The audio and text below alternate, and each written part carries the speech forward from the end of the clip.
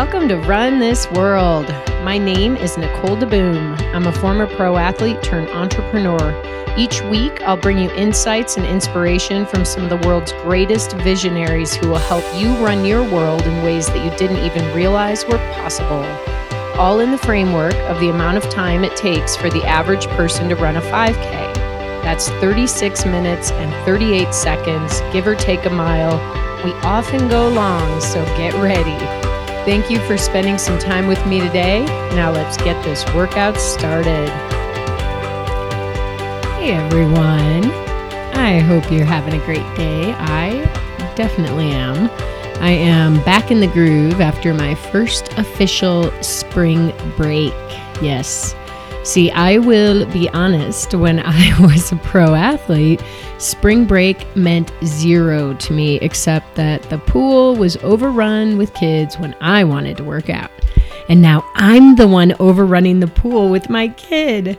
I want to take a second before we get into today's show to talk about what this week symbolized for me. And I wonder if you felt it too. Simply put, I think it was a transition. I literally felt like we went from winter to spring. Like 1 week did it. The weather couldn't make up its mind and dumped snow, and then the sun came out, and then it snowed, and then the sun came back out, and my energy sort of followed that pattern for a week. I was up, and then I was down, and then I was up, and then I was down. And finally, by the last day of the week, on Easter, right in the middle of the day, gravity just tapped me on the shoulder and said, lay down. I want to kidnap you for a moment. And so I gave into gravity for the first time in months. I shut my eyes on the couch midday while Wilder played right next to me and drifted off. And when I woke up, it was sunny and I felt the change. And now I'm 100% ready for spring. And I hope you are too. So speaking of, being open to change, sometimes it's not as obvious, and clearly a lot of change takes a lot longer than 1 week. But this sort of journey of ups and downs from getting from one place to the next, I think is super relevant as we introduce today's guest, Betsy Hartley. This is a woman who woke up one day at 400 pounds and a type 2 diabetic and literally said, I'm going to do things differently now. Since then, she has lost over half of her body weight. She's reversed her type 2 diabetes. She's running ultra marathons. She's living a life of openness in regards to her issues, specifically binge eating disorder, and bringing hope to many others who battle in the dark and feel hopeless and alone out there. Betsy started a business called Novo Veritas, which means honest change. And she helps and nurtures other people along their journeys, and she's the first to admit that her journey is ongoing. Unlike spring, where you kind of go from winter and then finally you hit spring and you're in spring, you go back and forth on these crazy paths. And on her popular blog, All Bets Are Off 392, need to check that out. Betsy recently went public about how her binge eating disorder resurfaced. It reared its ugly head again after all this time. And the reason she does this is because she knows the power of bringing the tough stuff into the open, both for her and others. In this episode, we do ask you for something. Betsy wants a little help. You see, in this fun journey of hers, she is also tackling her 50th year of life. And so she's kind of put out the challenge for all of you to help her figure out what to do next. So when this goes live and we do a Facebook post about it, get over to the Facebook post on Skirt Sports or on my Nicole DeBoom's Facebook page and answer this for Betsy. What audacious, epic outdoor adventure should the 50-year-old Betsy Hartley do in 2018? It can be anything: running, swimming, cycling, mountaineering, you name it. All right, but before we get Betsy on the phone, I want to share a little bit about my amazing sponsor, Health IQ, who's helping me keep this podcast going. They are a life insurance agency that helps healthy people get better rates. You know, Tim and I never thought about life insurance until we had Wilder and decided it was potentially important to us. And we also figured it was sort of unfair since we put so much effort into our health, but the insurance companies out there probably didn't differentiate between active people like us and those who don't place an emphasis on health. Well, Health IQ differentiates. They help healthy people get better rates. So I went through their process myself, and it was really cool to see that my life choices actually helped me get lower rates. So to see if you qualify, go to healthiq.com/RTW. And if you talk to an agent, definitely mention this show so they know I sent you. All right, this is a perfect segue into this episode with Betsy Hartley because she knows more than most of us what it looks like to change her life and move towards a life with an emphasis on health. Let's bring her on. You're going to try to behave today, Betsy?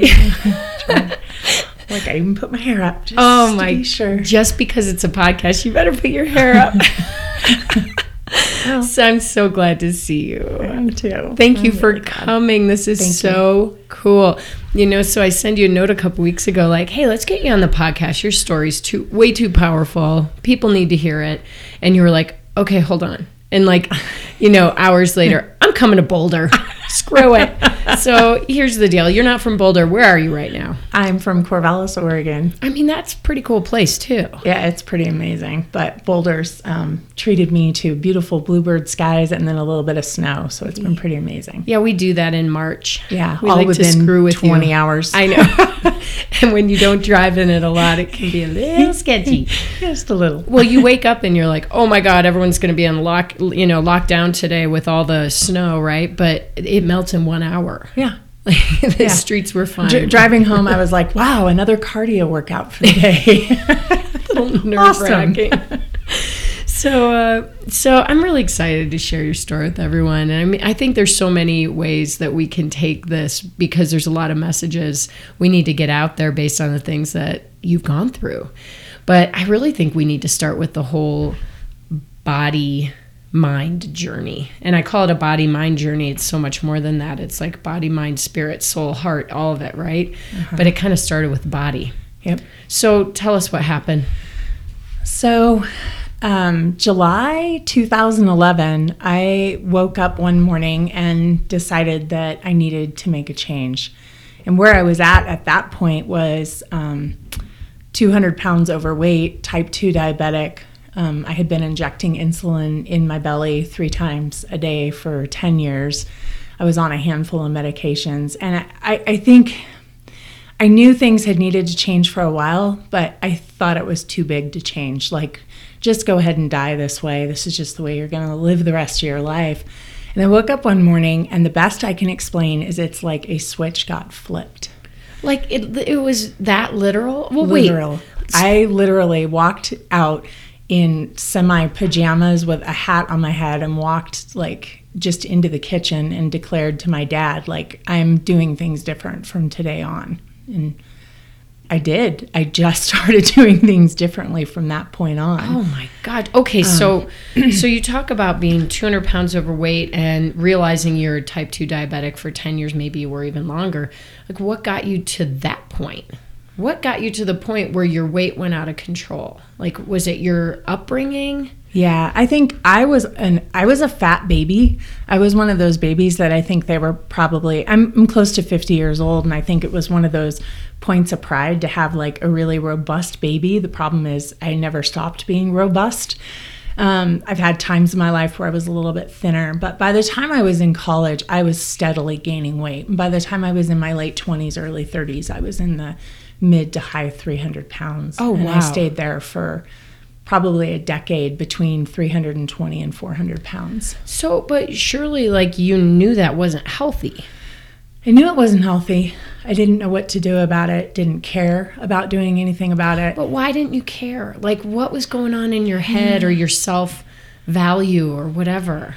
I didn't deserve better than what I had. Like that's the life I had been given, and I was just going to do the best I could. I always had on the happy face. Like I was a happy fat girl. Like I was always happy and trying to make other people happy. And I think most people would say I was always very kind. I was fairly miserable on the inside because I knew I probably could be living a different life. But at that point, the best analogy I can give you is it's like trying to eat an elephant. Like it's so big and it's so out of control, and you're on medicine and your entire wardrobe everything is large. You don't know where to begin. You don't know how to begin. People weren't when I was doing this, weren't public about how to begin that process from being triple digit overweight to losing weight. And getting healthy. So I felt very isolated, very alone, and I did not know where to start. And quite honestly, when you've lived that long, that size, there's a certain level of comfort. Like it's known. I know that I need a seatbelt extender on an airplane. I know not to sit on certain pieces of furniture. I know where to buy large size clothing. So on some level, it was obscene, but there was a comfort level with being that morbidly overweight. Well, I think that's true of any kind of coping mechanism. You know, in the end of the day, like, you know, it might not be right, but that's what you know. It's what you know. So you're afraid to reach out of it. And this was like 15, 20 years ago when you're in your 30s, maybe, right? Going through this. Were you, did you experience like discrimination from people, or I don't know. I'm curious because I feel like today there's more of an awareness of body positivity. Maybe it's regional too, or maybe I'm just a jackass, like living in my own world of, you know, body positivity. But I just wonder, like, is it better today than it was? And what did you go through back then? So the hard part to answer that is, yes, it's better today, but I'm also 200 pounds lighter. And I'm moving and I'm active, and I have very intentionally surrounded myself with people who are positive and supportive. But yes, I absolutely was on the end of discrimination. But the other thing was, and this has come up with a lot of different women on social media. We're pretty open about it, but there was a tremendous amount of fat shaming, which just beats you down. And for me, I would get my feelings hurt, so I would eat, which, I don't know, kind of perpetuates the problem. Oh my gosh. But it's like, if somebody's mean to me, pizza's never been mean to me. Pizza's never been mean to me a day in its life. So I would turn to food. But the discrimination piece, I think that I'm fairly talented. I'm professionally diligent. I'm good at what I do. And I think I've been rewarded for that, and I think I've lucked into some really good leaders and bosses. But I've definitely had interactions with people who, because I've been where I've been for as long as I have, I've been in rooms with people who wouldn't pay attention to what I was saying, and now that I'm 200 pounds lighter, I can say the exact same thing, and it's suddenly brilliant and taken into consideration. And I think that they don't realize they've done it, but I'm acutely aware of the people who had earmuffs on when I was fat, and now, like, earmuffs are blinders, and now those are removed, and they hear me because I can sit normally in a chair and I can wear clothes off the rack. Somehow that makes a difference for my intelligence to them. The bigger part, actually, and the more devastating part, and the part that I'm keen on, like, embracing the women in my life around, is the fat shaming piece, where they just don't like you because you're fat, and they'll say very directed, very hurtful comments. Like, that's the hard stuff to get over. Oh, yeah.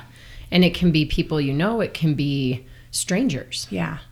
Some of the more hurtful things were relatives. You know, just, you know, if you weren't heavy, you'd be married by now. You know, we'd have more kids in the family if you weren't so heavy. I think they're just building a family tree in their head. Meanwhile, I'm putting all kinds of value judgments on who I am as a woman in society based on what they're saying. And I would hope they weren't willfully mean, but it's a very real, I think it's still a very real issue. But now I think on some level there's women who have gotten stronger and have a voice and speak out. And I think there's women and men that speak out on behalf of others. I didn't see that 5 or 6 years ago, and I see a lot more of it now. Do you speak out on behalf of others? I really do. I try to be careful on social media because you can't always construct context or tone, or you don't know really what may have gone into the situation that led to comments. If it's just overt and mean, I'll say something. But I work on a college campus. I would purposely hang out in and around the gym, and I'm really careful to make sure that people are being as nice and kind as they can. And if they aren't, I'll try to very gently correct them. Hey, another way to say this would be such and such, or do you realize how your words came across? And I try to engage them in a conversation instead of attacking or defending. Very rarely I'll just attack back because I've got a little bit of sass in me. But what I've learned is if I can engage people in a conversation, I can usually get everybody further along. Oh, absolutely. I think it's such a good approach, but people get really scared when they have to let down their insecurities, which led them to making those comments in the first place. Yeah. Right? Yeah. So especially on like a college campus. Oh, absolutely. Let's, can we go back to talk a little bit about like the slow path towards like obesity? Was it all eating, or was there a lack of exercise, or was it a genetic issue, or, how did this all come together? Because I think people listening can be feeling the same way as you did, and they're not sure how to break it down themselves, right? Yeah. It's the eating the elephant thing. Yeah.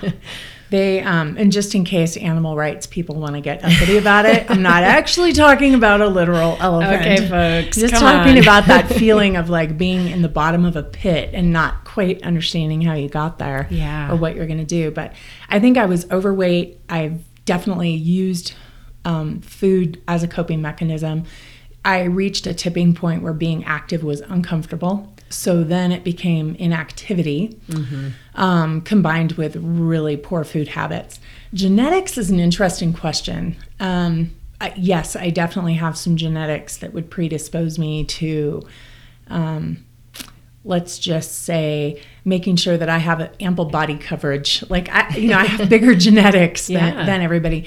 But like, as far as my body's concerned, at an early age, I was told I had polycystic ovaries, which actually messes with your hormone profile. And they actually have links now between PCOS and occurrences of type 2 diabetes.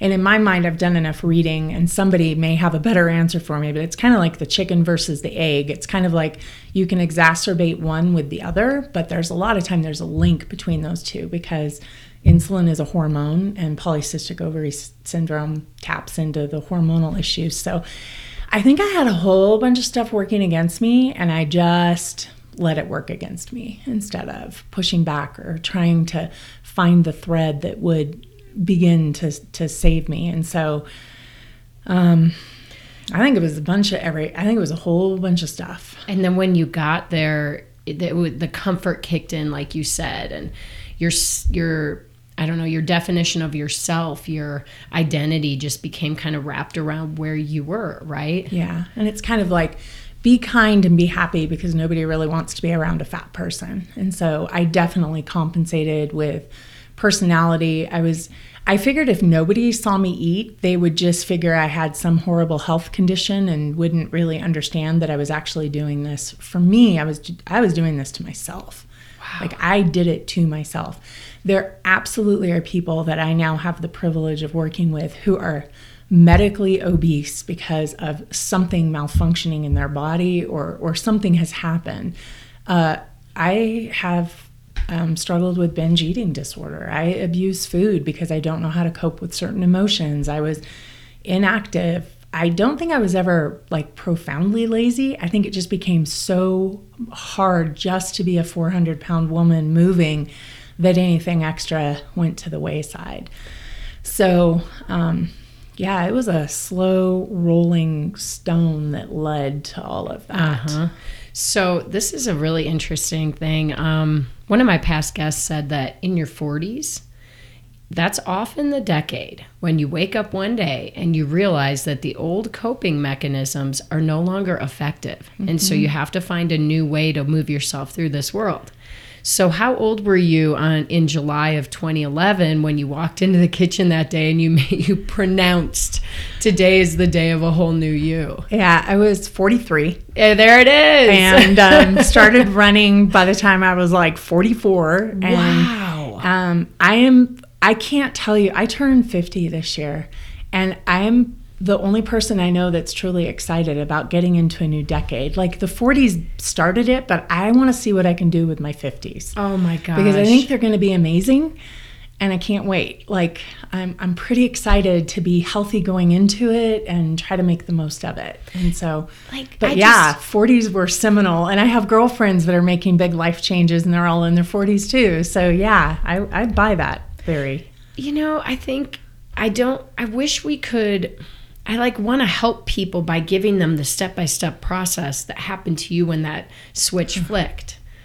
Maybe that's unrealistic, but maybe if you could talk us through the small steps you made in those first days and months and then year and years to help people, maybe somebody can take something away from this. I'm sitting here laughing. I'm getting goosebumps. I'm excited. Well, I'm sitting here laughing because I think the thing you have to know is there is no magic bullet, and it is not linear. And as long as even if you are a type A personality, if you can hang on to the idea that it is not going to be linear, it's going to look like a sci-fi roller coaster ride, and that there is no magic bullet. You're going to get out what you put in, and you're going to lose what you don't put in. I mean that more philosophically than actual food, although I think that translates. But it was one step at a time, one day at a time, trying to just do the next right thing. And that what worked for everybody, some of it didn't work for me, still doesn't work for me. But what I'm finding is as I travel along, sometimes something that didn't work early on, I can pick back up, look at it, and now it works. Or now it's interesting. And for me, a perfect example of that is swimming. When I first started, there was complete terror at having to be in a bathing suit anywhere for any reason. And then I realized I'm the only fat person on the planet that has no flotation ability. I get in a pool and I sink straight to the bottom. And I understand physically, physics-wise, that should not happen, but I sink like a rock. And I'm claustrophobic. So having my face in the water is swimming was just a bad thing all the way around. Well, I've reached a point now where I have new goals and desires. And I had an older runner that I've spent quite a bit of time with. And I said, well, I can't swim. And her challenge back to me was can't or won't, because swimming is simply a skill. And I was so pissed for about a week. And I thought, who is she? I'm not listening to her.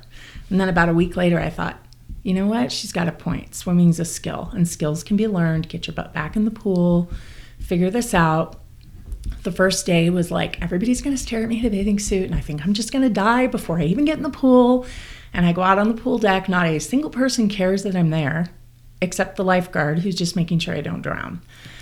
So I get back in the pool, and I'm trying to teach myself to swim, and I'm falling in love with swimming. And 5 years ago, I hated it. I didn't want to be in a bathing suit in front of people. I hadn't surgically removed skin yet. So I looked either pregnant or I literally had a fat apron of skin that hung down to my thighs. So getting in the pool would be compression pants with something over the compression pants. And now I've surgically removed skin, but so I throw on a bathing suit and get in the pool. And she's right. It's a skill. I need to go back and apologize to her at some point. Actually, we should do it right now. Yeah, sorry.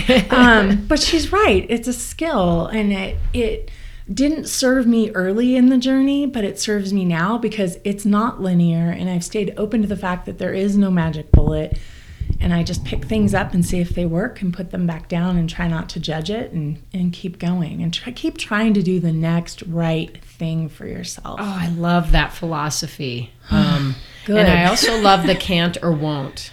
Yeah. That's a big mental switch too. Mm-hmm. Okay, but I am going to keep bringing you back to the early days because how do you just start? What was the first right thing? For me, it was, at 400 pounds, I had to start with diet. I couldn't even tie shoes, so I was in flip-flops. So the idea of going out and walking a mile in flip-flops when you're 400 pounds, pretty dumb unless it's a last option. So I really had to start with diet. And I started with just cutting. My first step was actually I just cut out all fast food. So unless I was actually making or packaging my own food. And then the next step was I couldn't buy anything at a gas station.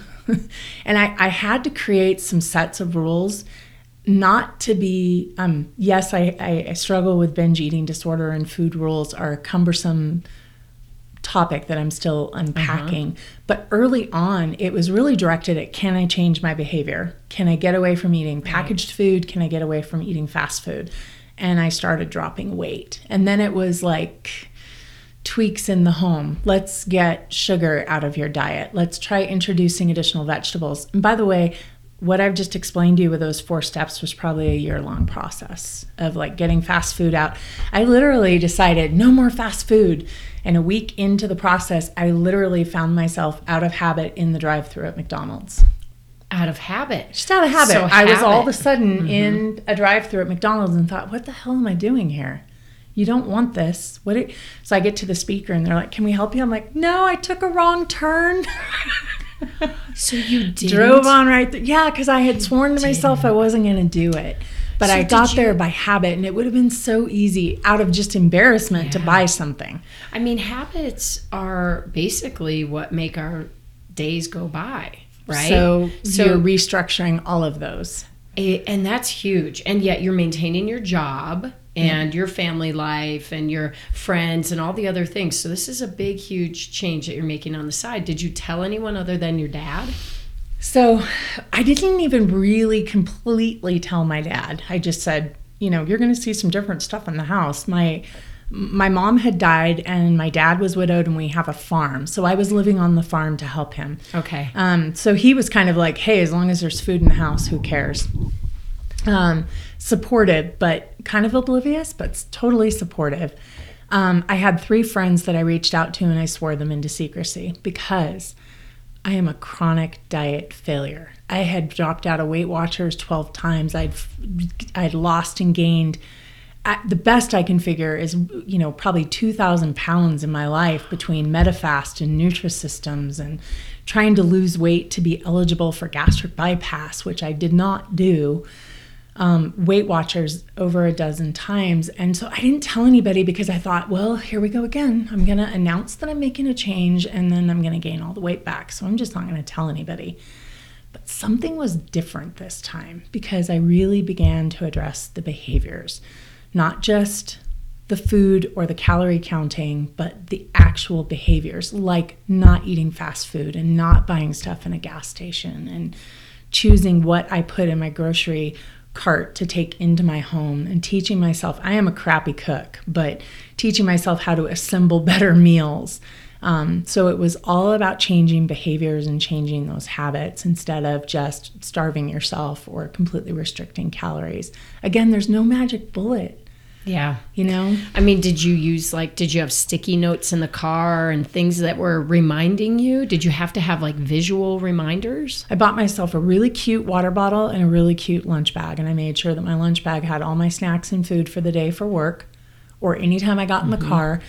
One of the other rules I eventually established was I couldn't eat in the car because I'd eat mindlessly and just not even know what I was eating. Oh, yeah. But I got to where, like, even now, if you went out to grabbed my purse and looked in it, I've got anywhere from 300 to 400 calories of snacks in my purse so that I'm not forced into making a poor food decision. I'm providing for myself. This is nobody's job but mine. And you know what? This is a new habit. Oh, yeah. And is this amazing? So many years in, I still have to remind myself. Like the airplane landed, I got in the rental car, and the first thing I did was go to a grocery store and buy some like fruits and nuts and stuff so that I wasn't tempted to say, well, I don't have anything. I'll just eat what I used to eat. Yep. And so I have to stay vigilant to those behaviors, but they serve me very well. It's interesting. I mean, I grew up eating all kinds of stuff and fast food sometimes and whatever, but I don't think we've had fast food for 20 years.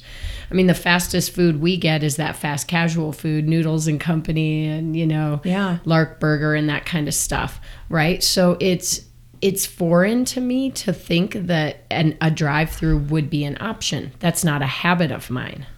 But for you, were you like hitting that kind of behavior every day? I was hitting it every day, but the important part, Nicole, is I was hiding it every day. Oh, man. So I was really good at being able to eat like 6 meals a day, but visibly only 3 anybody could see. And I was really good at hiding what I was doing. The piece that you are going to want to ask me that I don't have an answer for is like, when did that hiding behavior begin? And I don't have the answer for that. Like, that's part of I'm in therapy for helping with binge eating, and we're beginning to really uncover what were some of those precipitating events that taught you that you couldn't cope, but food could help you cope. And I'm beginning to untangle all of that. And the mystery is like, when did this really start? Like, when did it become okay to hide what you were eating? And I'm wicked good at it, but I can also spot it in others from half a mile away. Oh boy. So it's so let's talk about binge eating, because this is a serious thing. There's a lot of different ways that women connect with food, right? What is binge eating? So of all the eating disorders possible, binge eating is the most prevalent in the United States. It's eating a large amount of food within a shortened period of time. So it's not eating a Thanksgiving meal and being so full you have to undo the top button of your pants. It's chronically eating very large amounts of food, and it's usually typified by the fact that it's been triggered by some kind of an emotional response or some kind of an emotional upheaval, or something that you're trying to manage with food. So my binge, I know I had binge eating episodes a long time ago. I started losing weight, and I very naively misunderstood binge eating. I thought it was like part of why I was fat. I didn't understand that it is a mental health issue and that it didn't go away. I had just beaten it into submission for a little while. So I had a reoccurrence of binge eating in the fall, and it was of last year. Yeah, it was hugely alarming because I thought I had cured myself, and you can't.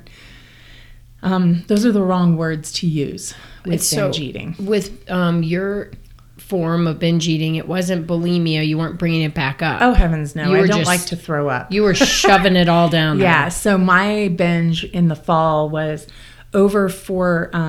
I went to Costco and I bought 4 of their huge bags of trail mix, and over 4 days I ate an entire bag of trail mix every day. Oh. So it was over 50,000 calories, 3,200 carbs, and it was, I think there's 60 servings per bag, and I was eating a bag a day, plus eating regular meals so that nobody would catch on to the fact that I was hiding and eating all of this food. And so well, and it's really interesting because it's like this planned thing. I'm going to get these 4 bags and I'm going to do this for 4 days. I mean, in your mind, were you like, I'll just keep doing it? Or was this just like, what made you want to do it? I'm so sorry to put you through this. No. I think this can help people. Yeah, no, it was completely planned.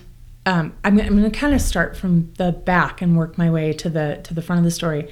It was completely planned, and from the minute I took the first bite of trail mix, it was like devastating. Like, I knew it was wrong, but it was 4 days before I could get the train stopped. And I finally called a friend and said, I think I may even have to go into inpatient care. Like, I can't stop this. Like, I don't know what to do. And his comment was, well, you need to get the food out of the house. And I laughed and I was like, you don't understand. Like, I've eaten it all. It's out of the house. It's totally out of the house.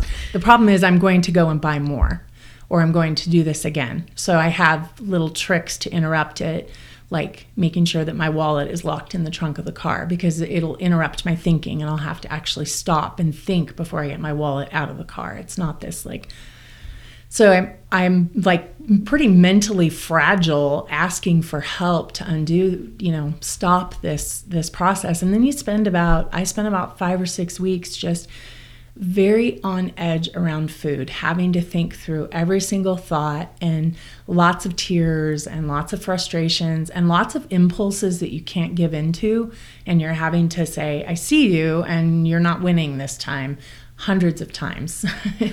And so I think that what precipitated it was like, I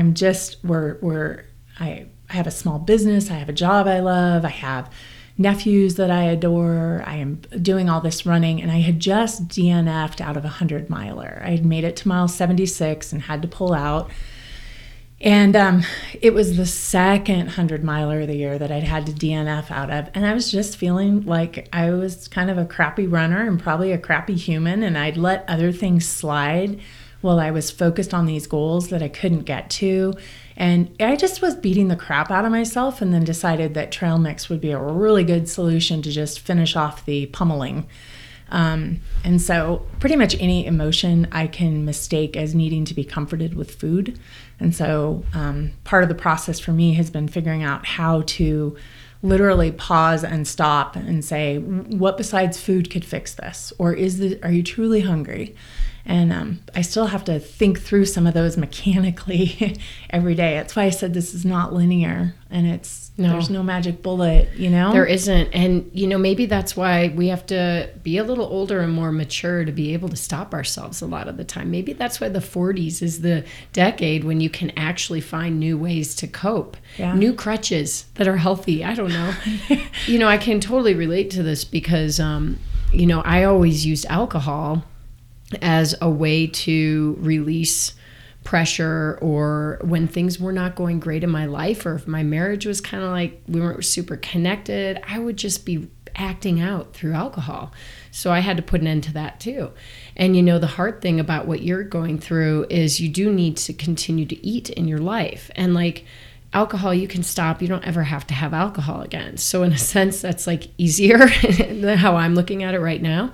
Trail mix isn't the devil. Like you just said, you got fruit and nuts at the grocery store. You basically, trail mix is something you don't want to not have to include in your life. Right. Forever, So this is a tough road, because you basically have to shift your habits and turn a relationship that was negative into a positive when you can't just get rid of that relationship. No, but that's also the beauty of it, is that you get to do that work. You do. You're right. And so, but you have to look at it that way. And I didn't for a long time. Yeah. It was like, how do you eat an elephant? Well, okay. So have you heard the joke about like, how do you eat an elephant? No. You eat an elephant one bite at a time. It's how anybody would eat the elephant. We're all the same. We'd all have to eat it one bite at a time. So it's the elephant, and you can either choose to let it rampage and run your life, or you can choose to begin to eat it one bite at a time and try to make something different out of it. So for me, the binge eating was something I wanted to ignore and deny, and it was ruling everything. And now I'm like, no, you wily little bastard. I've got you right in front of me, and sorry for cussing. And we're going to figure this out, and we're going to figure out how to have a relationship. I think it was either the Mayo Clinic or Harvard. One of the sites had done a study on how many food decisions an individual has to make in a day. And you have to make over 200 food decisions a day. 200 decisions where I am at a crossroads with binge eating disorder and making a decision about food. So I have a business partner who is a recovering alcoholic. He and I have had tons of conversations about how many similarities there are. It's just that sometimes mine are more in the micro, where his mantra might be one day at a time. My mantra is one bite at a time. Yeah. But it is the same thing. It is absolutely the same. What are you choosing? How are you choosing to make something different and better for yourself? It's just sometimes I'm making it like 200 times a day. Oh, it's like it's exhausting. It's exhausting. Yeah. But I want to talk about the scale. Oh boy. So here's just a little story. So we have this Real Women Move Challenge group on Facebook. In January, we did some New Year's resolutions or goal setting for the year, right? And a lot of women said, I want to lose, and then they had like X number of pounds, or I want to be down to an acceptable weight, or there was a lot of emotional tie I could see to the scale. I don't have that. Maybe I did in college when we were getting weigh-ins, right? We can talk about the past and all the things that, would trigger this sort of insecurity that we as women would have. But like, what's your thought on the scale? Do you think it's important for people to know how much they weigh? I would say, no. Simple answer, no. I think I've spent a lot of time being driven by chasing a number and being told what my BMI was and being told what the ideal female should look like. And the truth of the matter is, I'm healthier now than I've ever been in my entire life. And the number on the scale may or may not reflect that. But my attitude, the activity in my life, the people I'm surrounded with, all make that number a moot point. I've had to have interventions with loading my scale up and taking it to my sister's house because I would become obsessed with trying to hit that number on the scale. But the truth of the matter is it may actually tip the scale, pardon the pun, as to whether I have a good or a bad day. But the bottom line is I'm being active and I'm making the best food choices I can. And BMI is really just an illogical insurance chart to begin with. So I'm healthy, I'm active. All the numbers that my doctor wants to watch to make sure that I'm as healthy as possible are all right where they need to be. So I've moved away in the last 2 years of even caring what the scale is. And when I'm working with women, I purposely and gently ignore whatever their weight loss numbers are, and we focus on the non-scale victories. Do you want to be able to get up off the floor easier? Do you want to be able to walk farther? Do you want to be able to do a 10K? Do you want to be able to buy clothes out of a normal? Because it's not the number on the scale that's going to get them to any of those. It just isn't. And so we work really hard. I work really hard when I'm working with women to take the focus away from the scale and focus on abilities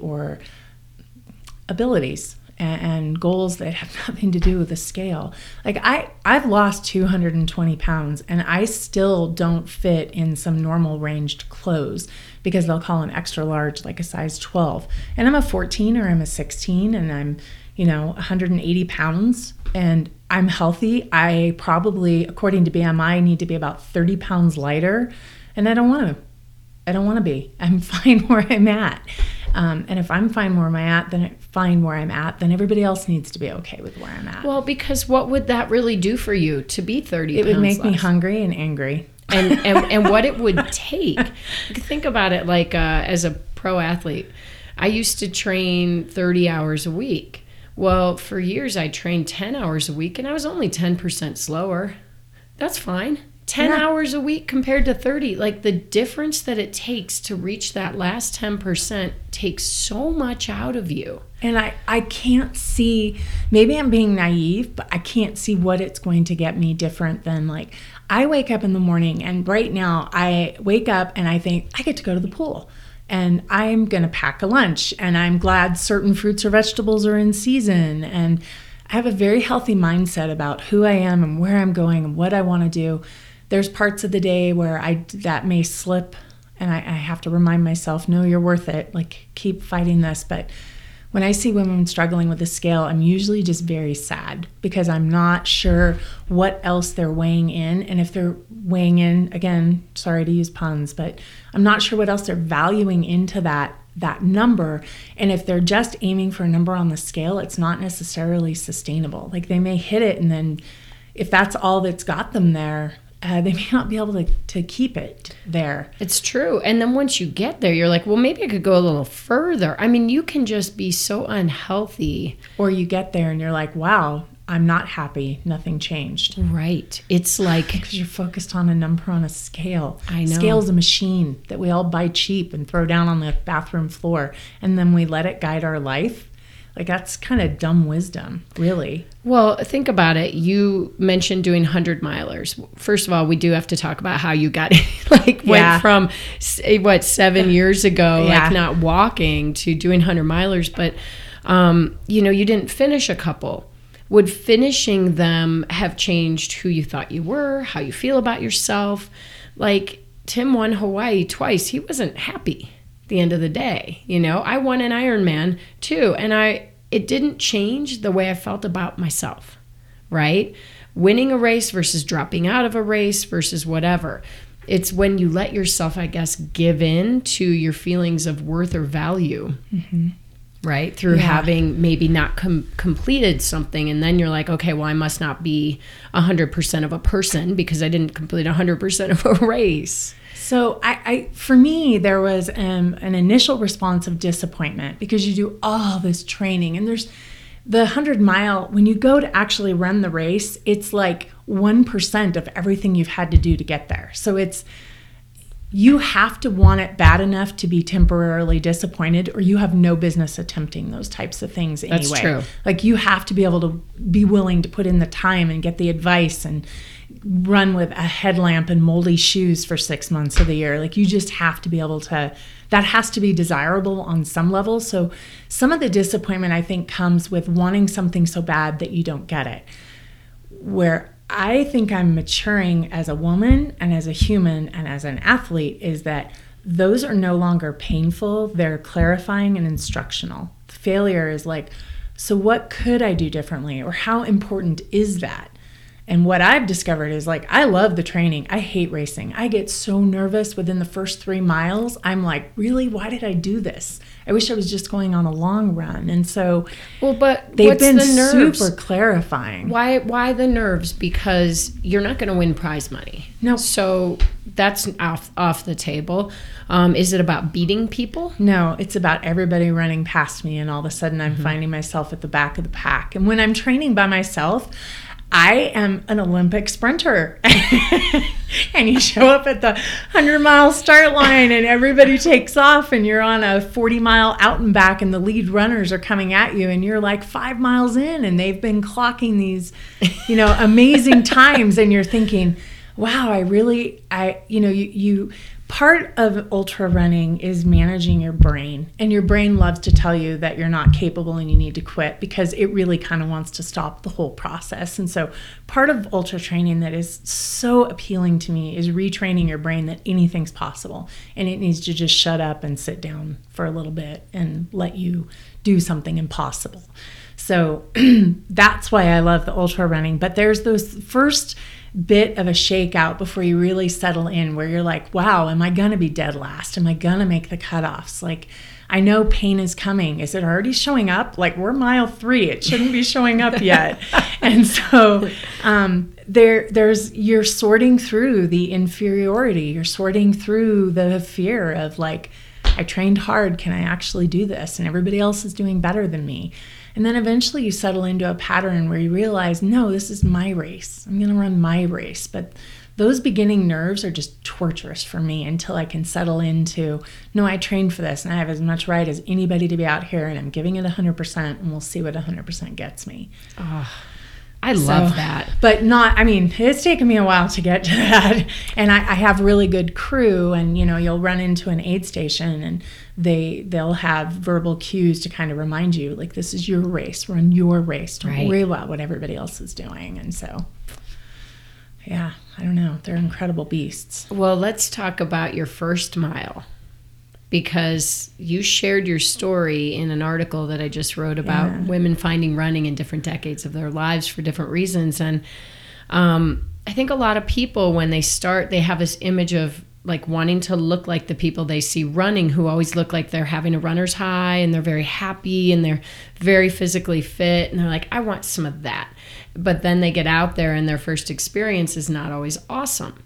And the point we need to help people with is that if you stop after that very first experience, you'll never try anything in your life, because usually the first time you try just about anything, it's pretty awful. So maybe share how you got started. Yeah, and that article, by the way, it's an honor to be in there. Reading about how everybody got started on their journeys is a reminder that it has to be personal. Like, you can't be doing it because somebody else thinks it's a good idea. And that was a good reminder. My first mile I was probably 295 pounds, and I had decided, first mile, I had decided that I'd been walking, and I walked a marathon, and I had decided that I could get done sooner and be a little less bored if I could put just a little bit of running into the routine. And I literally began by running across driveways and running between telephone poles and just trying to see what could happen. These were on the back roads in the farm country. I was wearing 5X men's clothing from Walmart. I was wearing, like, slip-on Skechers shoes because they were the only things that would fit my feet. And I remember I just took off from the driveway at the farm and I ran to the end of the farm road, and it was a mile. And I had this, little watch that told me I'd run a mile. And I bawled like a baby at the stop sign because I might have run a mile in junior high or high school, but most of my recollections of my early activity were of figuring out how to dodge it and get out of it and not have to do it. And so I consider that to be my first mile. And I was so proud of myself. And I remembered thinking, that hurt, that sucked. What am I going to do next? And I remembered trying to run back, and I couldn't run the full mile back. So then it became, let's see if we can do 2 miles. And I just began stringing the miles together and realized, wow, that first mile was a big catalyst. It's huge. It is so huge. It's funny because you started for efficiency. You're like, I got to get this done faster. Yeah, if people are waiting for me at the finish line, I just got to move a little faster. And if I run when nobody's looking, I'll get there quicker. Well, and look at your inner competitiveness, starts coming out. Yeah. You said you string one thing to the next, right? So I run a mile. Now I'm going to try to run back. Yeah. Then what? And this is what we see happen to people when they find something that really connects with them. Yeah. So running was the thing that connected your head and your heart and your body. Well, and it kind of, there's two pieces for it for me that were, I'm never good at articulating exactly how they played into it. But one was the idea of hope. Hope is so powerful. At any point in time, if I have the ability to help someone find hope, I will move heaven and earth to try to make that happen. And it was this idea of, well, there is hope. If I can run a mile, even if all I can do is run a mile, maybe I can run the mile faster. And I began to have hope that I was going to really be able to turn this situation around and get off of insulin and lose all the weight that I needed to lose to be healthy. And so it was kind of this uprising of hope. Meanwhile, I can't breathe because I'm gasping and dying, but there was that feeling of hope. But there was also that feeling of, so you didn't think you were possible of this and possible. You thought this was impossible. You've now done it. What other things have you thought were impossible that you can now go do? Why don't you get off your butt and go find out? Get started. You have told yourself these incredible stories about how you are incapable and things are impossible and you can't do things. And they're freaking stories.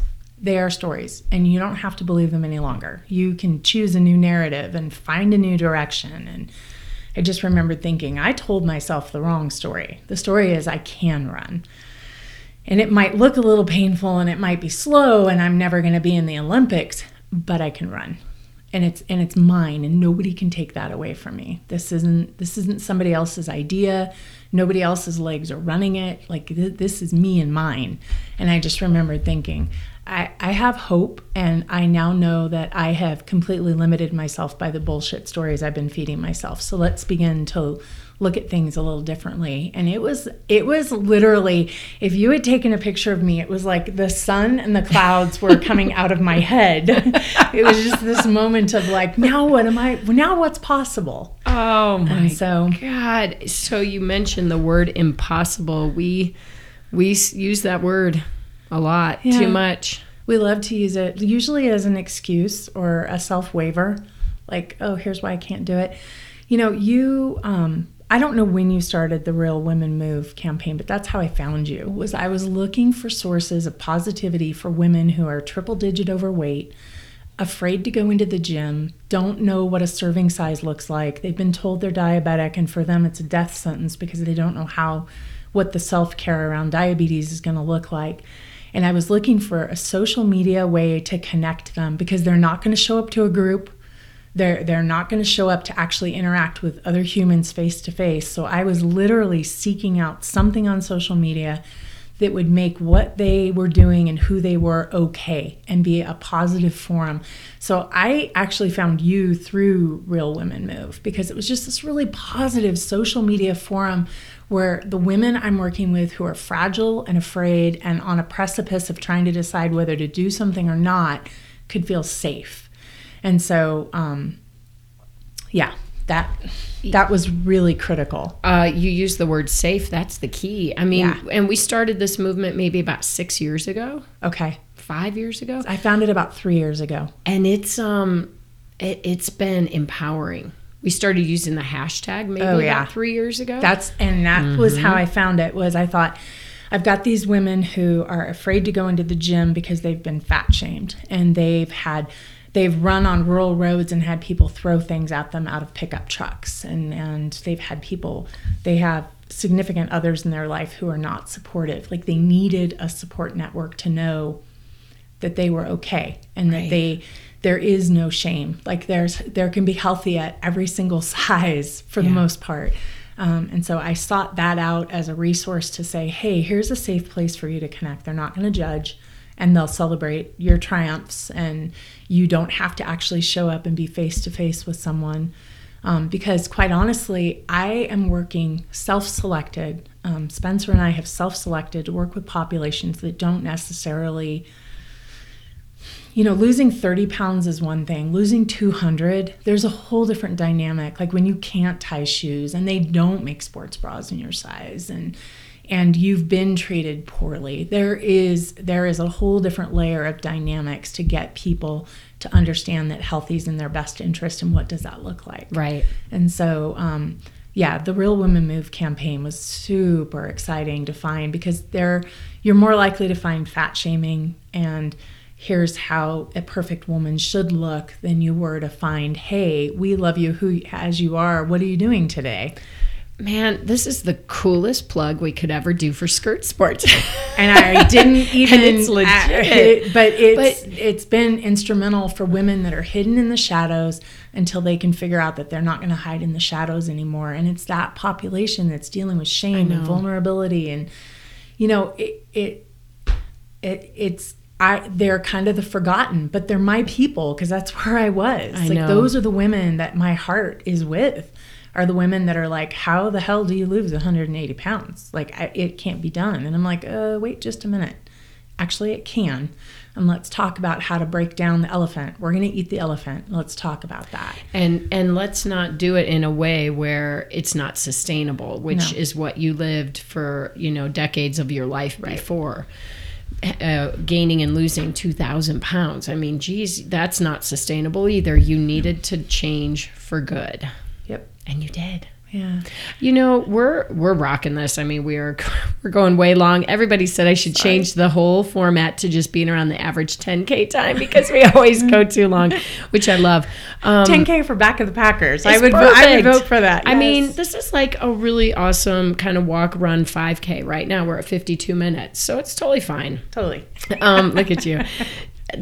Before we start wrapping it up, I do want to hit on type 2 diabetes. Because I think that's pretty prevalent, and I think people need to understand it better, and how you can live with it and how you can kind of kick it.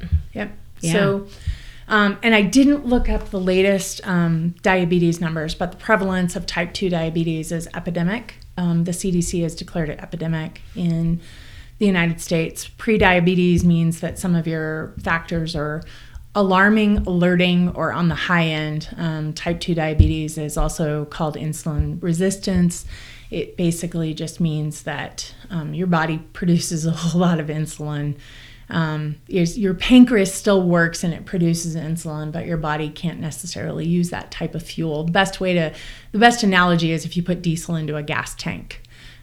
It's still a fuel, it's just that the gas tank car doesn't know how to use diesel fuel, and so you wind up with a bunch of crap in your blood that eventually begins to hurt systems. And so what I wish is that when I was diagnosed as pre-diabetic, I literally was told, take this pill, you don't have to change anything else, you're just, it's just pre-diabetes, but we just want you to take this pill. And what somebody should have said was, it's going to kill you. It is not an if, it is a when. Type 2 diabetes will get you, and you have the chance to avert it right now. What would you like to do to make it different? I wasn't given strong enough. I chose to ignore, or was not given. I'm debating with myself what really happened there. The warnings with pre-diabetes. And then the next thing I knew, I had a wound on my foot that would not heal. And I all of a sudden was with a wound care specialist in my 30s, and they're talking about cutting part of my foot off because I have a bone infection because I have rampant diabetes. And I literally went home with a bag of insulin and a bunch of needles, and I was suddenly taking insulin.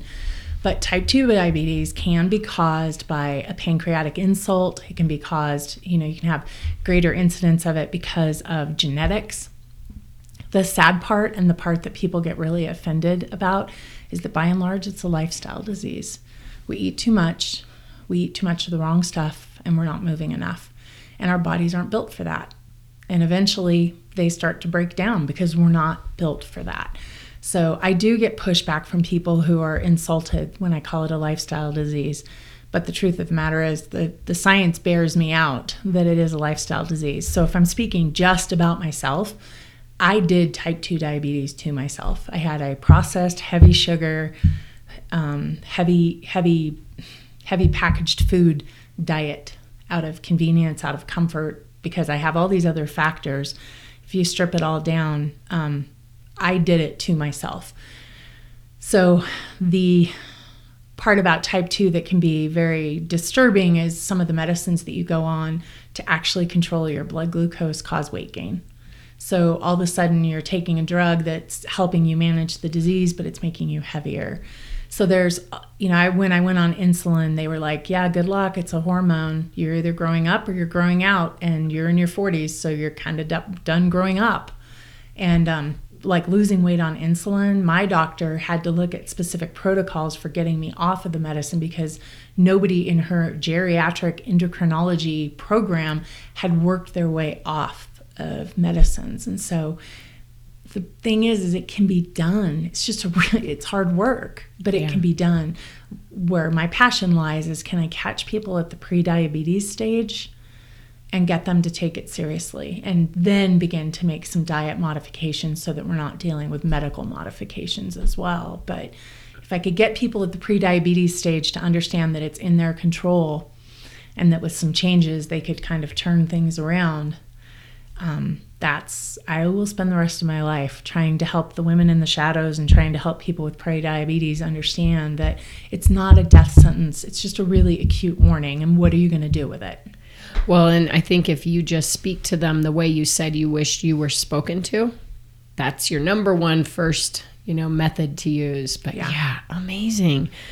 So, wow, we learned a lot today. And that was actually, I love the way you put it with type 2. And I love the way you framed your whole journey. And the whole point is it's still a journey. Oh, right? Yeah, very much. I mean, you had a couple of big ultra runs last year that didn't go your way. You had some binge eating slippage. You're getting your running mojo back. What's on the docket for 2018? So, learning to swim. That one's like only in the last couple of weeks. But if you I want to swim. Come to our Skirt Sports retreat for this. Sorry, everybody listening. We do have a private retreat for ambassadors, but I am going to put on a swim clinic. Oh, I decided I'm doing it. It's Monday, June 4th. Okay. I don't know when or where, but I got to put on a swim clinic because you're not the only one who's asked for help with swimming. I want to swim.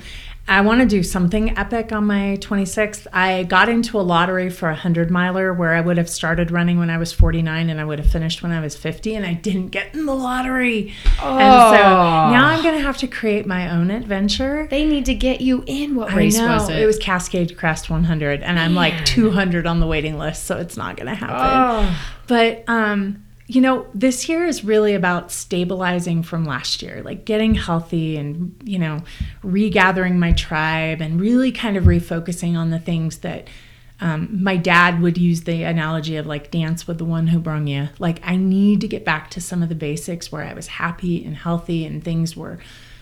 I need to make sure I'm taking care of myself, and then I'll start adding races and the stuff that's fun and things to start aiming for. But I do turn 50 in August, and I want to do, circumnavigate Mount Hood or do something really epic, fun. Yeah. So I'm noodling that, and I keep asking people, well, what do you think I should do? Like, let's do something really fun. That's the question. What should Betsy do this year? That's in August. Some kind of adventure-y running ultra type thing. audacious and exciting. All right, guys, this is it. That's the challenge. This is the challenge. All right, as we wrap it here, I'm going to ask you the final question that I ask everybody who comes on our show. And that is that if you could give our listeners one final piece of advice, one little nugget to help them run their worlds in a bigger and better way, what would it be? Don't give up on yourself, because we won't. Bam. That's it. All right, you guys. That wraps another awesome episode. Thanks for coming on. Thank you so much. How cool is Betsy? I just love what she brings to this world. How about when she said, pizza's never been mean to me? I mean, it's so funny, but yet I could relate to that on a whole lot of levels, and I'm sure many of you could too. And her point that sometimes the best way forward is to just do the next right thing. It's so relevant, and it can help us get out of our own way, because sometimes we see the world as so big and the horizon is so far away and our goals are just so epic and massive and maybe out of reach. So knowing that each little next right thing can chip away at our futures is so powerful. It doesn't mean we should not set grand goals, because we should, but we just don't want to get lost or discouraged before we even start. So on that note, setting grand goals. Don't forget to post your suggestion for Betsy's Big 5-0. What event or thing should she do and tackle? She wants your feedback on her next big, grand, audacious, epic adventure this year, 2018, as she turns 50. You can post it on the Facebook page when we get this episode up, which obviously it's up because you're listening to it. All right, before we go run our worlds, don't forget to also visit healthiq.com/RTW to see if you qualify for better rates on life insurance, because you are someone who works hard to live a healthy life, and I know you do. All right, then you know what time it is. It's time to get out there and run this world. Have a great workout, and I'll see you next week.